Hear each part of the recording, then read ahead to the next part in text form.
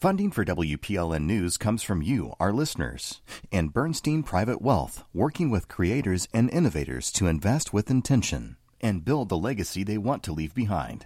More at Bernstein.com. I'm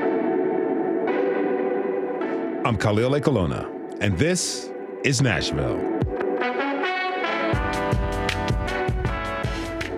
Last year, when This Is Nashville was less than 2 weeks old, we aired an episode about license plate readers, or LPRs. At the time, Metro Council had passed legislation that allowed for a 6-month pilot program to gauge the effectiveness of LPRs to be put into effect.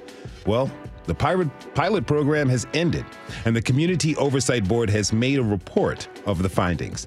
Communities are split on the issue. On one hand, folks think the LPRs will aid MNPD. On the other hand, people are concerned that the use of LPRs will lead to over-policing of Black and brown neighborhoods. The Metro Council is taking time to review the numbers. What's in the report? Later this hour, we'll talk with the author of the report, a member of the COB, and activists about the impact the report will have on the city. But first, it's time for At Us. Each week, we take time to read the comments so you don't have to. Yes, I'm encouraging you to literally at us on Twitter at This Is Nashville and on Instagram at ThisIsNashville_WPLN. Joining me now with a look back at the past week or so is our senior producer, Steve Haruch. Steve, how's it going? It's going all right. It's going all right. How about you? I'm doing all right, man. It's Thursday and it's not scorching hot outside. I'll take it. We can do it. So what have our listeners been saying? Well, it has been a minute since we had an At Us, so we're going to start by going way back 2 Tuesdays. Okay. Now, I think regular listeners know we post a graphic every day to let folks know what to expect, and the combination of a former council member and the official county historian on a graphic that said "History of Brothels" prompted Nashville Banner editor Steve Cavendish to tweet, quote, "All-time graphic. No notes." Yes, that was a really interesting episode for sure. Writer Rachel Louise Martin also reacted with a tweet, quote, "When I give downtown history tours, it feels like every building we pass, I say, and then this became a brothel. It turns out I should add a few more spots on my list," end quote. Yeah, the tour is getting a little longer, right? And just a little peek behind the scenes here. Rachel has actually been in our studios before to be a guest on Here and Now over in Boston, the magic of radio as it happens with the technology we have. But yes. She was on to talk about her book, A Most Tolerant Little Town, about the attempt to desegregate schools out in Clinton, Tennessee before Little Rock. So you can imagine how, maybe you can imagine how that went. But yeah. Anyway, Election Day was last week, and that night we did something we don't usually do. That's right. We wanted to give the freshest update possible on the election, so we redid the top of the show live at 7 p.m. before our nightly re-air. Yeah, we had WPLN political reporter Blaise Gainey and our digital editor Rachel Iacovone on, and afterward Rachel tweeted that she and Blaise appeared on This Is Nashville After Dark. Ooh. And Blaise responded that maybe this should be a thing. What do you think? You know what? I'm interested in it, depending on how late we're going. Right. But speaking of things happening after dark, last Friday, we had a blast talking about karaoke. Yeah. One of my favorite moments was when, our guests just started belting out some karaoke tunes here on air. Yeah, that was amazing. Yeah. It was amazing. Like some of those notes, like Celine Dion, live radio, karaoke, put those things together.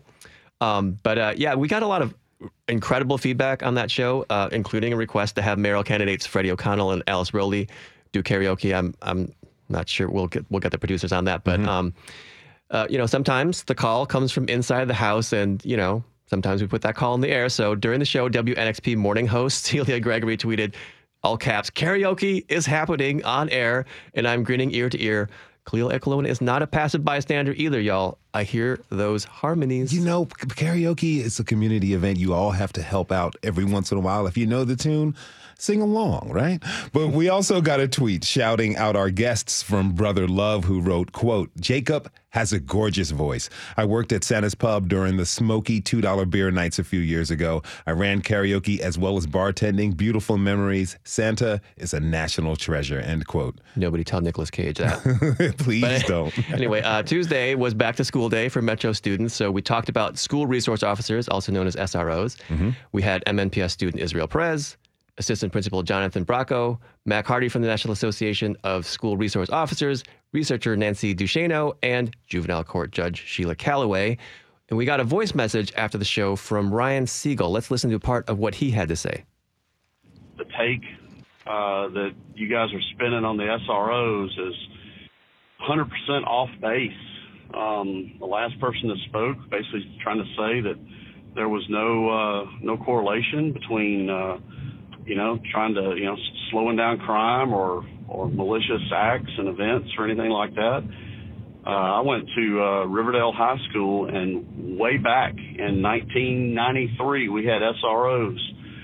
SROs were the friends of a lot of folks, a lot of kids that were there. There was a lot of troubled teens that relied on the SROs. So I don't understand where some of this knowledge is coming from, but SROs are not an enemy.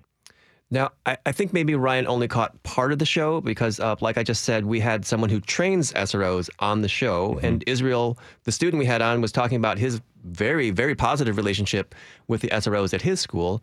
But Ryan went on to say, quote, "I don't think you guys have the right kind of voice in there all the time. It does seem to be leaning one direction more than the other." Khalil, you got a chance to actually talk with Ryan. I'm just curious what he had to say. Yeah, I called him up. I was interested in what he had to say. And I called him up to, let him know that we appreciate that he took time out of his day to respond to that episode. But then we talked a little further. I talked about my experience teaching students when I was in Los Angeles. I taught kids who were at-risk teenagers, and I saw that their relationships that they had sometimes tense with police and authority figures, other times really helpful, right, and really robust and healthy for them. And so it was just really great to talk to. And I just told him that, as we move on with the show, we really are attempting to have a balanced outlook at all of these very highly nuanced issues that can also be pretty charged as well. Because at the end of the day, the show is called This is Nashville. We're all Nashvillians and Middle Tennesseans. So I think we're uniquely poised to have these conversations where people can just voice their opinions, and then we walk out with respect. Yeah, and then let us know afterward. I mean, that's why we have this segment. So that we can respond to that feedback and let people know what others are thinking as they're listening. Exactly. And, during that show, Judge Calloway noted that the role of SROs has changed since their surge in popularity post-Columbine. They were once mostly there to discipline and arrest, but now there's a shift toward them being more of a resource. And that prompted a tweet from Jeffrey Sheehan. He says, I'm all in favor of adding these kinds of resources to build healthy connections between students and society. But if we began a fresh search for people to provide those supports instead of arresting children, I'm pretty sure we wouldn't start by calling the police, end quote. Yeah. We also got an email from Gil Boylston, who wrote in part, "I thought it was one of the best programs I've listened to at WPLN since moving to Murfreesboro last November." Thank you for that. "I really appreciated the different viewpoints that your guests brought to the program. The fear that small children have of the police presented by one of the guests really concerns me. And it's understandable. Given what's going on, it's really no surprise that police at school equals bad things are happening. Maybe this would be a time for SROs to interface more with the younger children. I believe that children are..." Okay, it's not the karaoke. Teach them well and let them lead the way. That's awesome. Well, yesterday's show wasn't karaoke either, but it did feel like a celebration. It was all about remembering the life of the Room of the Inn founder, Charlie Strobel. Yeah, I think it's, for me anyway, it's hard to think of anyone more beloved in this town than Charlie. That really definitely came across. Someone who goes by the handle January tweeted, "Was his parishioner years ago, such a man, Father Sunshine, no better man ever," end quote. Yeah, I mean, when your nickname is Sunshine, I mean, yeah, that kind of says it all. But that was really beautiful yesterday. Yeah, it was an honor to talk with everyone, to honor that man's life. And it's an honor to work with you. That is our senior producer, Steve Harush. Thank you for this roundup, Steve. Of course. And don't forget to add us on Twitter and Instagram. Let's keep the comments coming. You can fill out our community survey to let us know what topics you want us to cover at thisisnashville.org. Super easy and quick, and it helps us produce our shows, with your needs and interests in mind. We have to take a short break. When we come back, we'll take a look at the numbers inside the COB's report on license plate readers. And what's your take on LPRs? You can join the conversation by tweeting us at This Is Nashville. We'll be right back.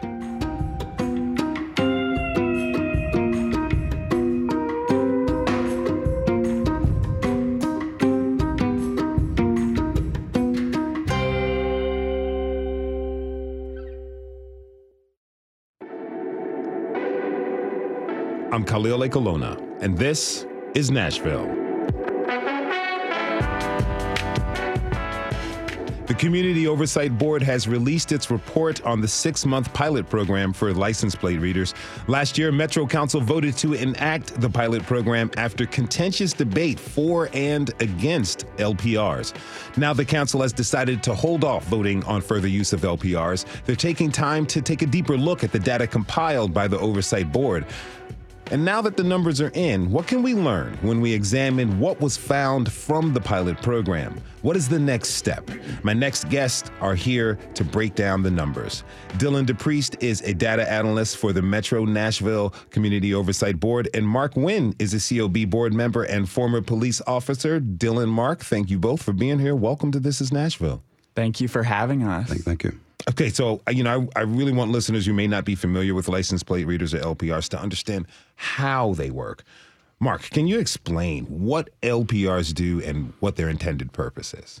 Well, and Dylan can help with this as well. License plate readers have been around for a while now. I think we first started seeing them in the country about 15 years ago. And what they do is they just gather the image of a license plate and compare it to a database of stolen vehicles, missing persons, Amber Alerts, things like that. It's fairly old technology now.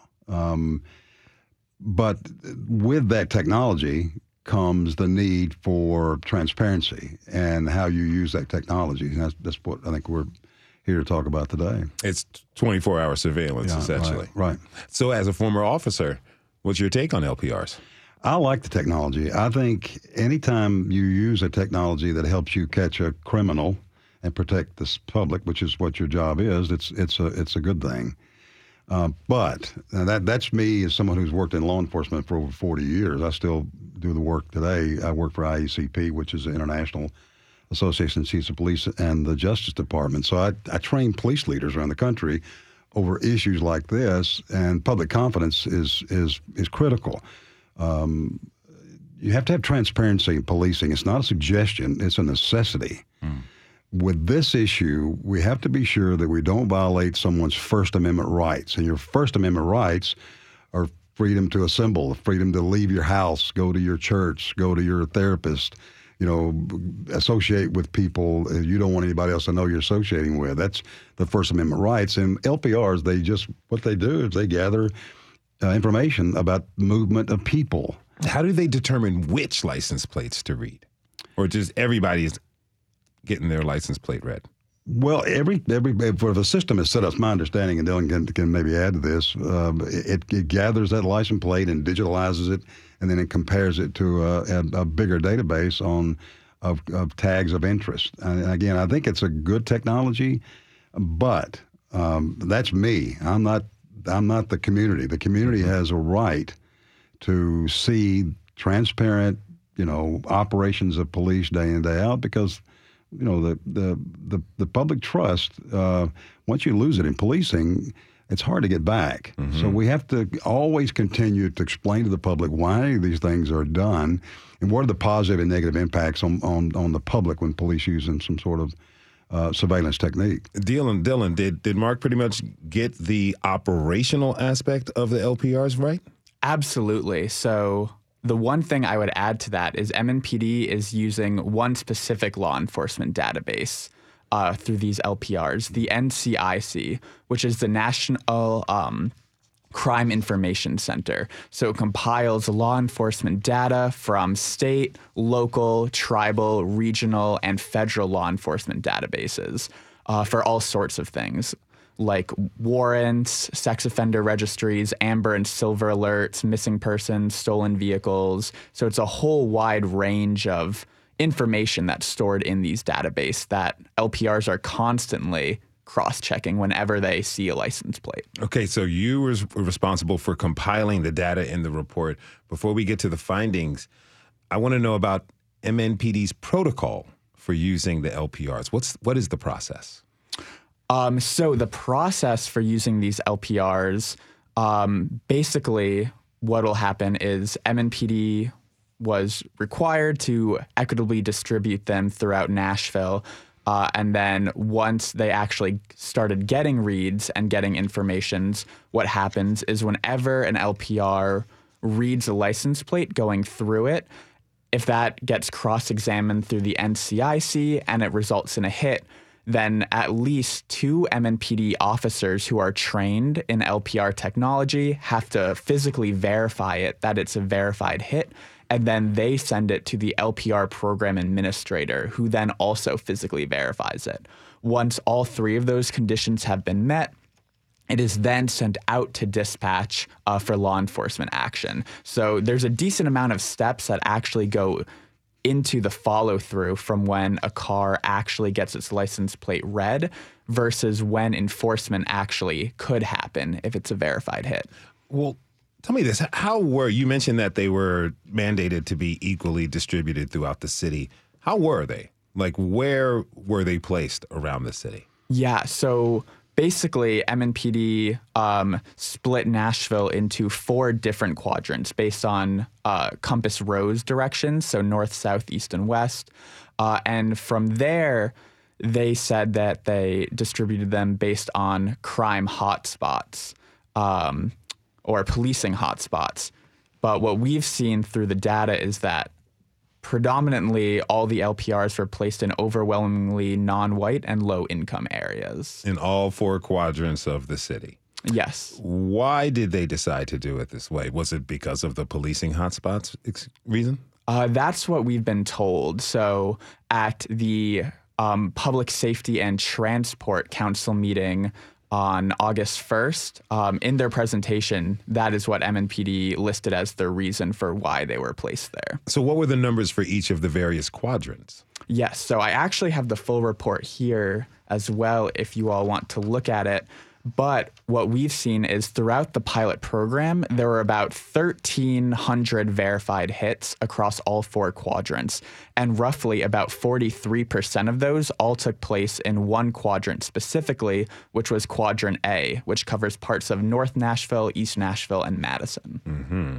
All right, so what does that tell us about the hits and how the hits were acted upon? Yeah, so that tells us that predominantly this LPR activity is also taking place in these concentrated areas, with, again, about 43% of hits taking place in this Quadrant A. However, when we look at law enforcement action, so the follow-through from these verified hits, we see this disproportionate distribution increase even further. And roughly about 70 to 75% of all the law enforcement action from LPRs also took place in Quadrant A. What was MNPD's reasoning for why Quadrant A got so much more follow-up action than any other quadrant? So the reason that we got was that because the LPRs were more concentrated in Quadrant A, they were able to establish direction of travel better, is what we've been told. And I can only speculate on why, certain verified hits were followed through versus why others weren't, since I don't, I'm not the one in that chair making those decisions. But, I would stress that the reason why so many of them were concentrated in this one area, to which they were able to follow these directions of travels better in this quadrant, should be examined further. Mark, you're a former police officer, so, I know you're not making the decision, but take me through a little bit of the institutional thinking real quick and help us break this down. If there are hits in all of the quadrants in MNPD, why are they really focusing on this one area in Quadrant A? I can only speculate. It's flow of traffic. It's number of calls officers respond to. It's reports of crime. Crime analysis is is not a real exact science. I mean, you have to constantly review day in, day out crime trends. You have to manage that with staffing and patrol. I mean, there's a lot of things that go into it. I don't know exactly why. I mean, but here's the thing. The bottom line for me is, as a member of the Oversight Board, someone in oversight or representative oversight needs to be in these conversations when these decisions are made, where the cameras are placed, the methods, the protocol, the policy, because the Oversight Board is the voice of the community. It's really an opportunity for the community to say, okay, we'll use your technology. We agree that it's a good thing to have, but we want oversight to make sure there's no discrimination, there's no bias, there's no prejudice, there's no adverse impact on the community that it's supposed to protect. Where the cameras are placed, that's up to the police department to explain to the community why and where they place these instruments. All right. So the LPRs, they're gathering information, every car that passes and that it captures. The data has to go somewhere. Where, Dylan, where does MNPD, where do they house the data that they get from the LPRs? So that's a fantastic question. MNPD actually doesn't house the data. So whichever vendor the LPR cameras are through own the data and house the data. What type of security problems could that cause potentially? That's a fantastic question as well. It depends. We've seen in other cities that vendors have shared information about, say, undocumented immigrants with ICE. There's real concerns, especially about folks traveling for abortions, especially in response to Roe versus Wade and certain states, abolishing or banning reproductive health justice. So there's a lot of concerns about what could happen if any of this data was leaked or shared or even sold, because you can learn a lot about someone from their traveling history, where they're going, when they're going. Are there any laws on the books that prevent these vendors from sharing or selling the data that they capture? It absolutely depends on the vendor. Some have a lot stricter protocols, and some have a lot looser protocols. Flock Safety, for example, is one of the potential vendors that at least I've seen with my own eyes that MNPD has put in the city. And that one tends to have higher security. I believe that might be the only vendor, too, where MNPD actually would be the arbiters over that data.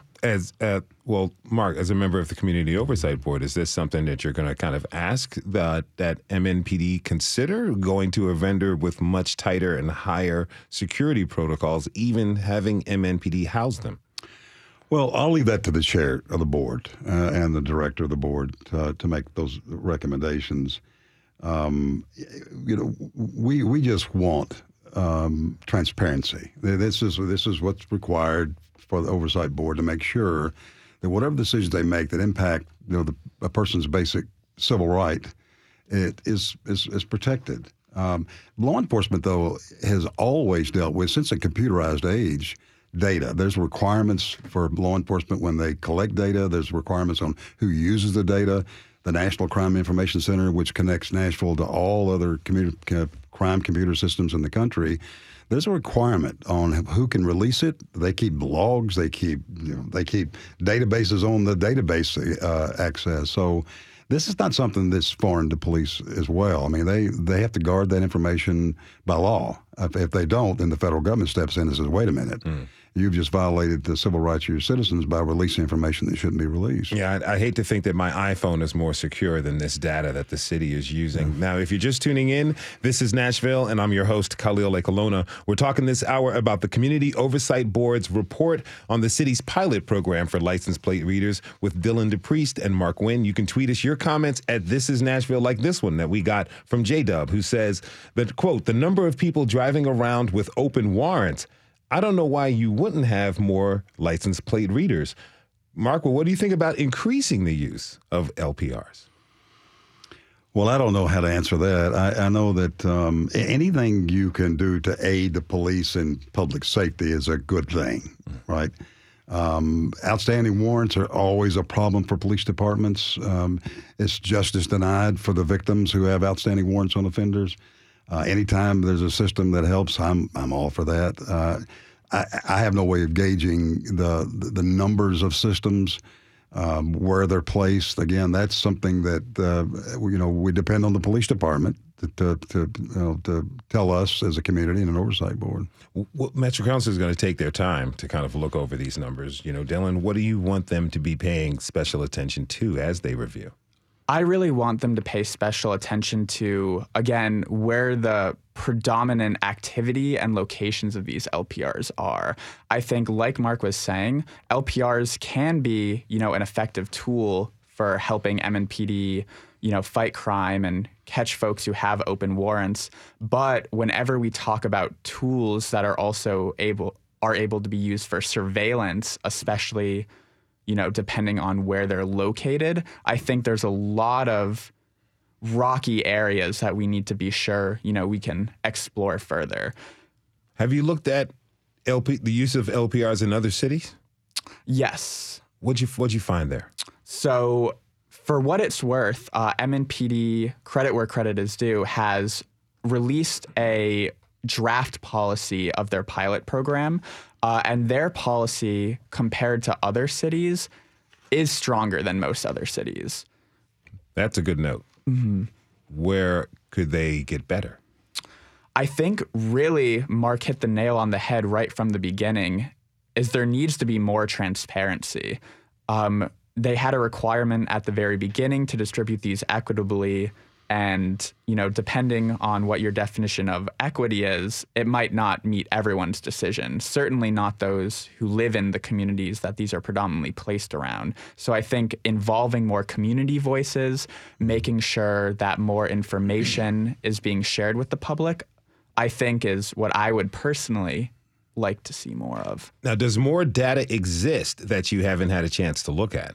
Oh, absolutely.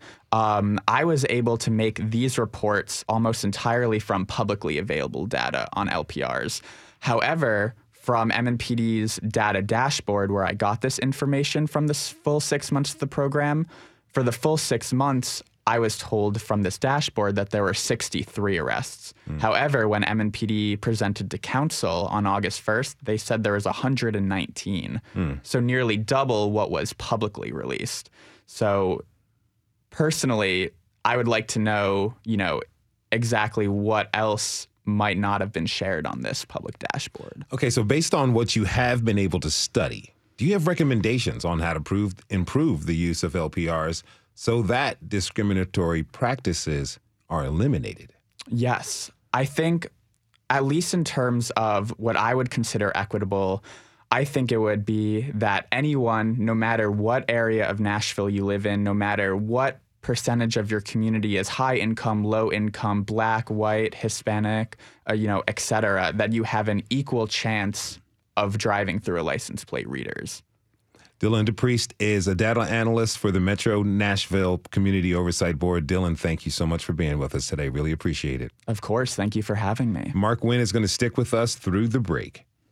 When we come back, we'll continue our conversation about license plate readers and learn about the concerns they bring for some community members. Do you have concerns about LPRs? You can tweet us at This Is Nashville. We'll be right back.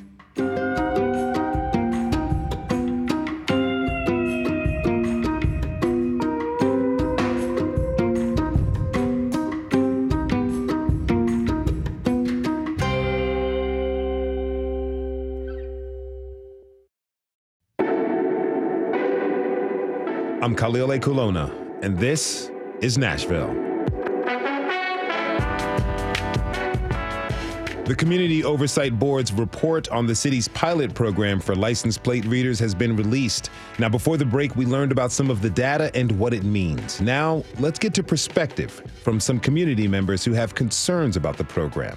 Luis Mata is a policy coordinator for the Tennessee Immigrant and Refugee Rights Coalition, or TIRC. Luis, thanks for being here. Absolutely. Thanks for having me. And Reverend Davy Tucker Jr. is pastor of Beech Creek Missionary Baptist Church and the president of the International Ministers Fellowship. He's also a part of our show about LPRs last year. Reverend, thank you for joining us. Welcome back. Thank you. Okay, so we reached out to MNPD to be a part of the conversation, but they could not be here with us today. So, we heard about the breakdown of the data compiled from the COB's report. Luis, what's your reaction to what was discussed? Yeah, absolutely. So I think, plain and simple, our city works best when we all have opportunities to feel safe and to participate, right? And what we know is that for months, for years now, we've been saying that massive data gathering and excessive surveillance practices like license plate readers only serve to undermine the rights of citizens and non-citizens, right? All of us in the community, and only serve to erode that trust. And quite frankly, what we heard from Dylan and Mark, right, was that we've seen from the report that it's disproportionately targeting Black and brown communities. Reverend Tucker, what's your reaction? Very, very similar. I'm also the executive director of the Metro Human Relations Commission, which has a interest in this, in that our goal is to help promote and protect the safety, health, security, peace, and general welfare of all Nashvillians. And I was at the council debate, and I heard what the council said, and MNPD said that they would not place them in overwhelming areas of people of color or even by class of poor people. But it turns out that that did not happen. And so it's concerning in that the technology is neither good nor bad. It's just the technology. And as Mr. Wynn had said earlier, it's been around for quite a while. But how are we using it? Initially for me, you have major intersections such as I-65 down at Brentwood, going either way, whole bunch of traffic. Try getting in and out of Green Hills if you just need cars. But to leave from where my church is and travel on Trinity Lane to Gallatin Road and to run through 3 of them, that's a bit concerning. I know trust is a big issue between police and Black and brown communities. Mark mentioned that earlier. Does that further erode your trust? Yes, and I think Mark is dead on in that transparency is necessary to develop trust. You can claim to have trust, and the minute something happens, the community will let you know. The overwhelming vote for the COB was a statement of, if it was not a statement of a lack of trust, it was at least a concern about trust, in that the city overwhelmingly said, yes, we need somebody to look over what you do. Now, Luis, talk to me about some of the specific concerns from the immigrant community when it comes to LPRs.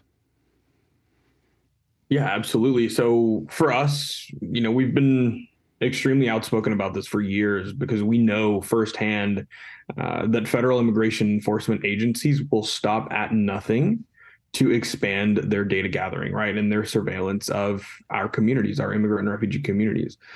We've seen countless examples of Immigration and Customs Enforcement, or also known as ICE, using these infrastructures to track our communities, right, whether that's tracking where we live, where we work, where we travel.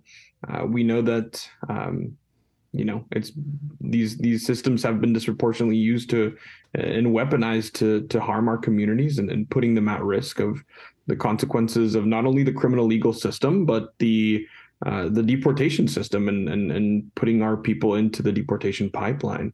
And that's the reality, right? It's that we don't know what happens after these infrastructures are put in place, right? Especially given the fact that, going back to that trust and that transparency part, there's a lot of questions still in the air, and there's no safeguards, there's no restrictions that could possibly stop ICE from accessing the data. And that's what we have been for years now trying to make clear, right? That even though this Well, I understand that last August, the Metro Council passed legislation that restricts Metro's ability to use data from LPRs to assist with immigration enforcement. Mm-hmm. Exactly. And that, what I was getting at was the fact that no safeguards or restrictions, from council will stop ICE, whether that's through the subpoena of the records directly or, as the conversation earlier, what Dylan was talking about, the vendors, right? And that's primarily how we've seen that connection with ICE, right, is through those vendors and through the third-party companies, is how they sweep up and collect that massive quantity of data and indiscriminate and unverified information with public, little to no public scrutiny or accountability. Now, Community Oversight Board member and former police officer Mark Wynn is still with us. Thank you again, Mark, for being here. Now, you're in favor of LPRs, but only under the condition that there's transparency from Metro Nashville Police Department. Luis is talking about a federal agency, ICE, coming in and commandeering that data. Does that raise concerns for you? No, let me tell you, I spent a lot of time around the country training police and interpersonal violence crimes. And one of the things that's a concern is that when you have a stereotype or a bias against an undocumented immigrant, it reflects in their reporting. And here's how the impact is.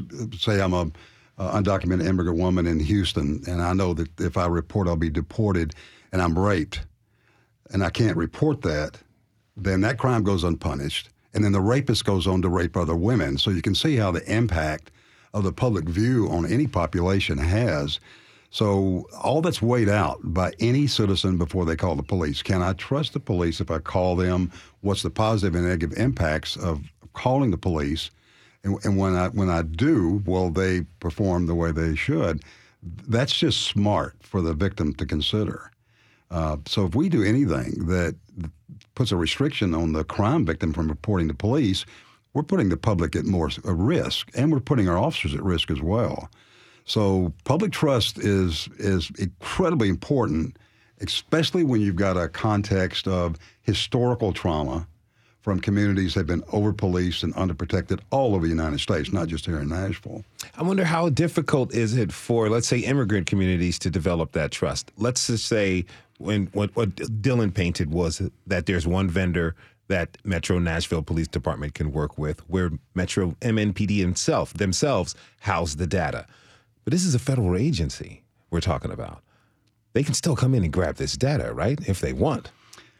Well, I'm not an authority on the ability of the federal government to data mine, data from local police departments. I will say this, that this is a topic of discussion not only in local and state police, but in federal law enforcement as well. Again, the work I do at IACP, I'll give you an example. Back in 2009, when the technology was first starting to take off around the country, IACP produced a report on this technology called Privacy Impacts Assessments Report for the Utilization of License Plate Readers, which they looked at the impact on the community and the basic civil rights of the community.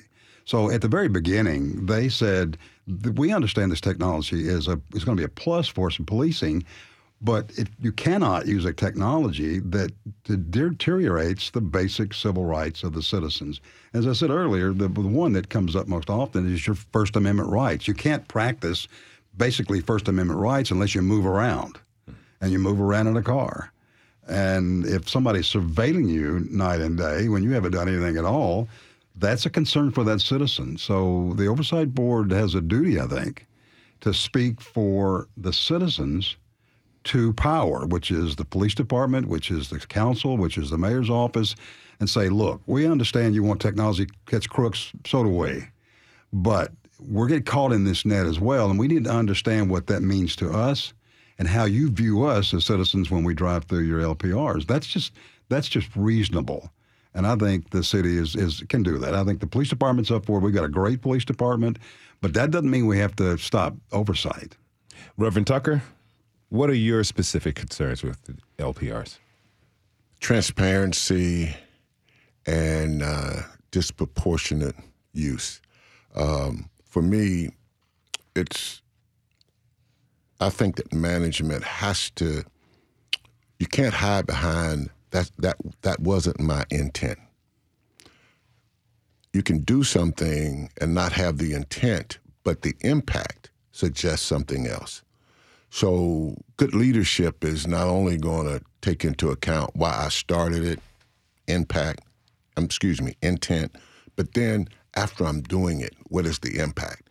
And be able to assess that in a way that your policies take into account the historical trauma and distrust of communities of color with over-policing. And I think that if you can do that, you create a department that the community can trust and that we're able to tolerate a lot of things for general safety. We just are. Most people will give an officer a break for a mistake if it can be understood in the context of the very dangerous job that they have. I've watched the COB through multiple cases exonerate an officer with what may look like bad behavior on the surface. But when you look at the context of that incident, that's one of the reasons that I always felt that the COB was such a good apparatus for us to have.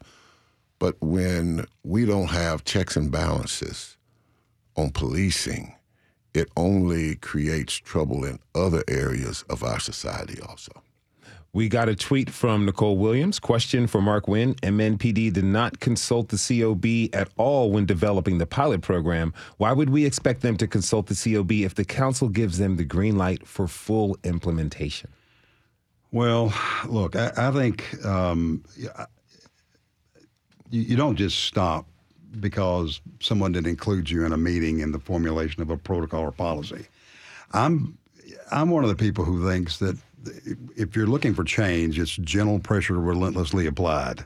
Mm-hmm. And I think the COB, and I'm sure that Director Fitchett and all the other board members feel the same way, we've got to be vigilant and say, okay, we weren't included, which as I remember when we had the meeting on this, I said I think it's a mistake not to include the stakeholders. And there's the biggest stakeholder in this conversation is the community. Not just the community, your community, my community, our community. Mm-hmm. And for us to have respect and trust in the system, whether it's the sheriff or the police or the courts, we've got to have a voice in that. So this is an ongoing conversation, and my hope is that eventually that the community's oversight or the mayor's oversight, or whichever you want to call it, will be in those meetings when they make these decisions that have a direct impact on the citizens in this city. It goes back to the trust that Reverend Tucker was talking about. Now, Luis, do you feel like immigrants, communities, do you feel like they've been included in the conversation?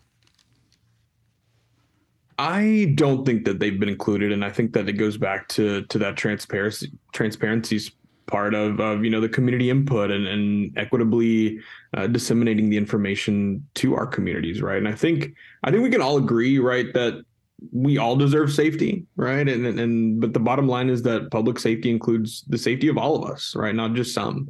And Black and brown communities have been very clear that license plate readers are not public safety for us, right? So if this is truly about the safety of our communities, then it would prioritize the needs of all communities and center the voices of all people, immigrants, refugees, Black, brown, who are disproportionately going to be harmed by this infrastructure. And when we first did the show on the topic last year, we were joined by Gina Coleman from the Hayes Park Neighborhood Association. She told Metro Council earlier this month she and her neighbors raised money to buy LPRs in response to a spike in violent crime in 2020. Let's listen to her comments. We had a big drug bust. We had shootings. We had neighbors whose car windows was being shot out. We had screen doors that were being shot out, houses that was being shot into, innocent people being affected. And we came to you asking for your support for the LPR cameras that we were willing to pay for. I mean, there, Gina makes it pretty clear that some Nashville residents want LPRs. And these are Nashville residents who are members of the Black and brown communities we're talking about. What they want is a reduction in crime in their neighborhoods. I think we all can agree on that. If LPRs can be used properly to help to that goal, why not use them? Reverend Tucker. I think that's the question that goes back that, again, for me, is context. The council, I believe, voted him down 3 times. This was a consolation prize for the 6-month pilot. While I can understand that their placement in certain areas for a particular period of time may be okay, but there ought to be a standing agreement between the community and the police. This is how they will be used. When issues show up, this is how we will resolve them. I've heard folks say, well, disproportionate doesn't mean discrimination. Well, yada, yada, yada. Again, the historical over-policing of black and brown communities has to be considered in any present and future policing philosophies. You have to take that into account. All folks want safe communities, but at what cost? So what are the alternatives to license plate readers that will help bring about these safe communities for all of us? Well, I think sometimes we have to look at public safety beyond policing. I think you look anywhere around the world, abject poverty always has more violence. There's more exploitation. Governmental agencies around the world tolerate more things in poor communities than are tolerated in richer communities. So we can, on how we deal with poverty, actually make public safety better. So it's a both-and type proposition. Public safety must be more than policing. Luis, do you have alternatives in mind?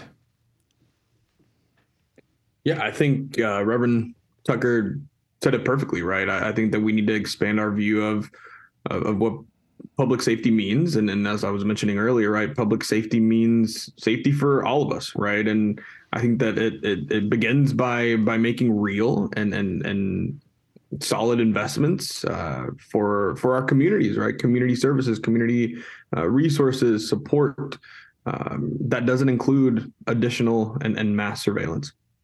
Mark, pretty soon, Metro Council is going to be coming to a decision and a vote on whether we keep these things around permanently.